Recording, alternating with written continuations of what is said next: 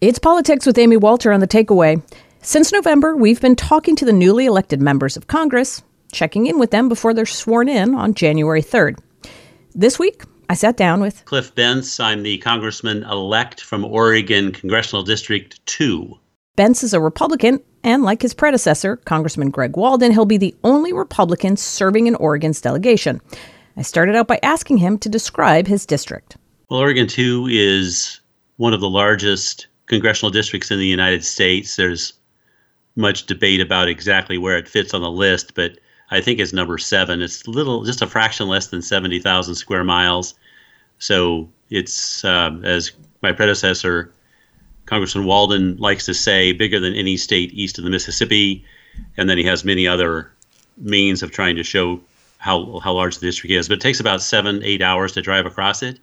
It's a beautiful space, a very, very varied in how its geography exists, and it's a beautiful place if you like lots of open space, because we have a lot of it. Wonderful people in it, ranchers, farmers.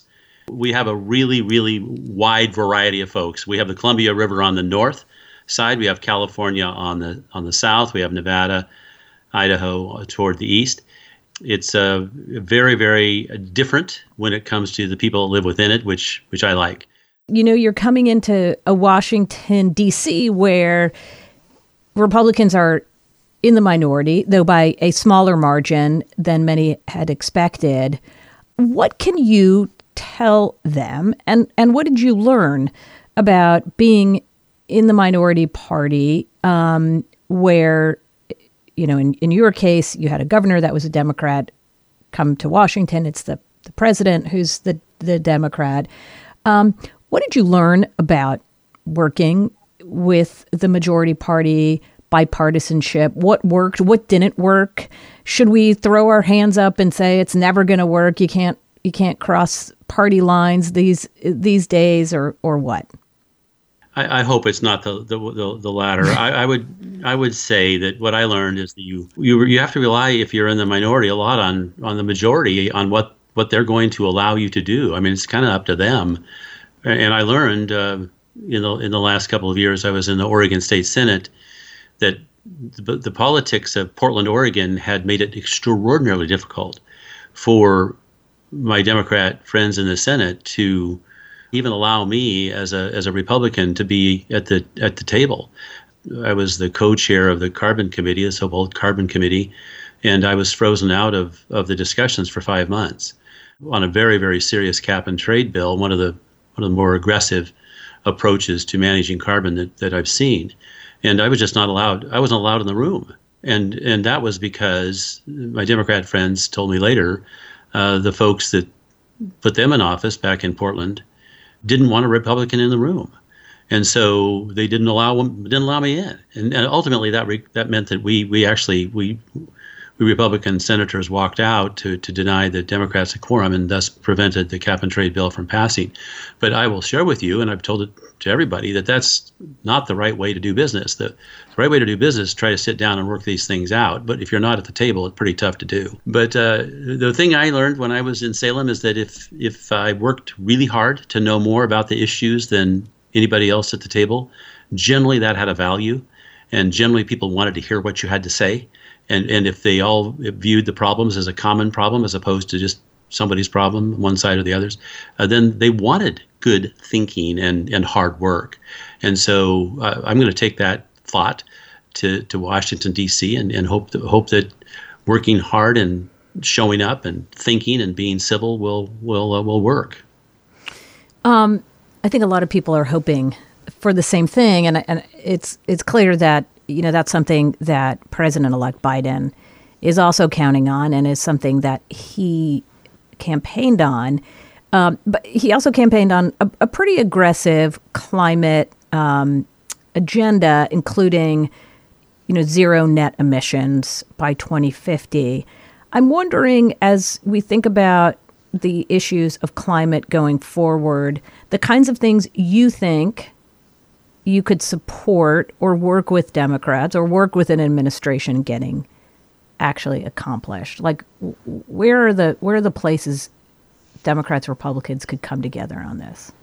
There are many things in the climate space that work for large parts of my district that look suspiciously like adaptation. So irrigation, for example, is a means of adapting to a dry climate. And we irrigate an awful lot of CD2. And so if you use words like adaptation and sequestration and innovation, those words resonate with people on both sides of the aisle. And if you can show people that you can save them money by using electric cars, for example, rather than paying for fuel, they'll knock you down to get to an electric car. And there's many, and this is proven by, if you go to a hardware store now, how many people are buying electric drills that have a cord on them? No, they'll be buying drills that have a battery because they're so much more convenient. So you need to find those, and there are a lot of them as people get smarter about all these things and innovation happens, that you can find common ground and you can move forward. On one side of the aisle, you'll be saying, hey, this is because it's saving you money. On the other side of the aisle, people will be saying, hey, it's reducing carbon. And those are the kind of opportunities that exist all over the place.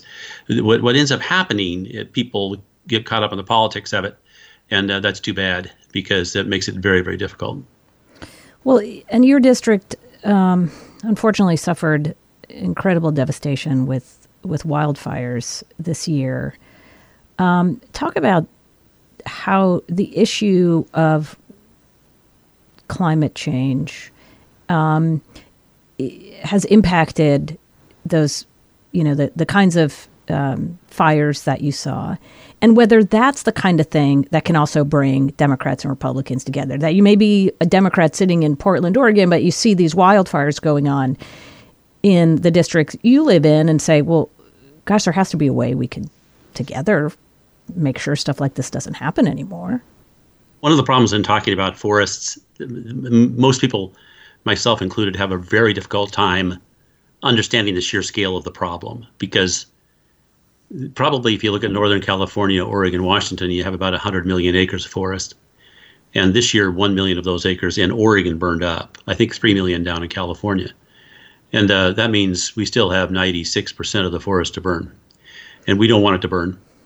But the sheer size of the problem is extremely hard for people to understand.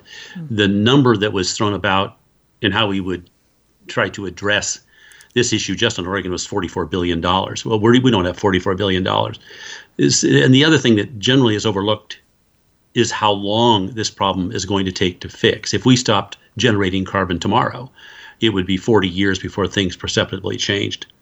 And so what we have to do now is address the immediate problem. And then people can say, well, it's drier because of climate change. Let's assume it. If it's going to take 40 years to address the issue, and that assumed we stop generating carbon tomorrow, this is a long-term problem that needs immediate attention and long-term attention. Mm. And so two approaches. And the first one is to do a risk analysis to let people know what they're facing and how likely it is that their house is going to burn up. We lost 2,700 homes down in Medford, and we lost 600-700 homes just outside of Salem to fire. The one down in Medford was not so much forest involved. It was a different issue, but still, those kinds of risks are up and down the West Coast, and we need to let people know what they need to do to save themselves in the short run. In the long run, that's a great, big, huge issue, and it needs so much work. And it's not just one solution. It's going to be dozens of solutions to try to address this issue. It's huge. One thing I want to point out why you asked this question, a lot of people don't understand that the additional CO2 in the air is driving much more aggressive growth of the forest. 12, 13, 14% more growth than used to be the case, just because there's so much more CO2 in the air that trees are busy, sequestering. And so this makes the problem even more difficult to deal with.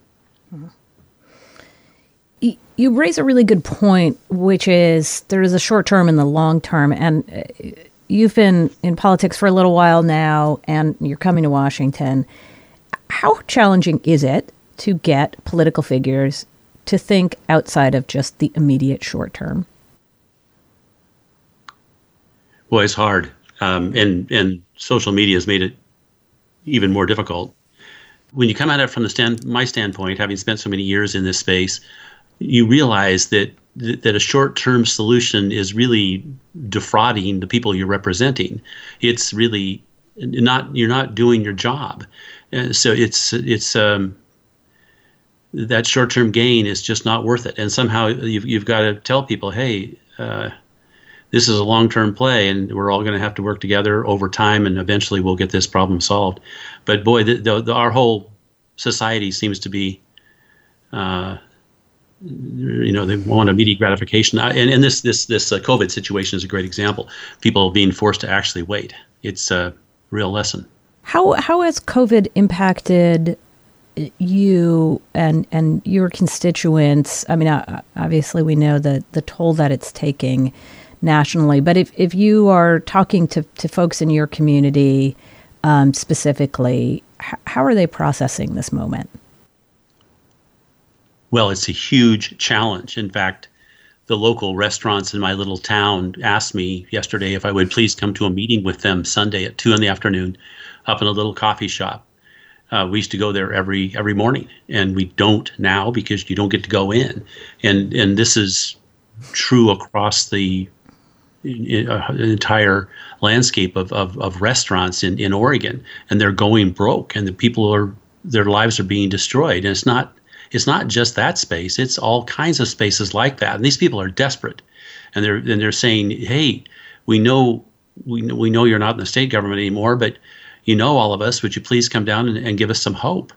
And it's really, really challenging. This is really bad, and of course we want the work that they're doing in Congress now to try to help some of these people bridge over the next year, because I think it's going to take that to get back to where we all want to be. But some people are doing really well in this situation, and a whole bunch are doing it's really bad. And so how we try to help is a real question. And I'm not sure what I'm going to say when I go down there on Sunday, other than I'll do my best to help. Congressman-elect Bentz, I really appreciate you taking the time to speak with me. I wish you the best of luck. Please stay safe out there. Thank you so much. And of course, you also. Cliff Bentz is the Republican congressman-elect for Oregon's 2nd Congressional District. To hear an extended version of this conversation or any of our freshman conversations, check out the podcast or go to politicswithamywalter.org/freshman.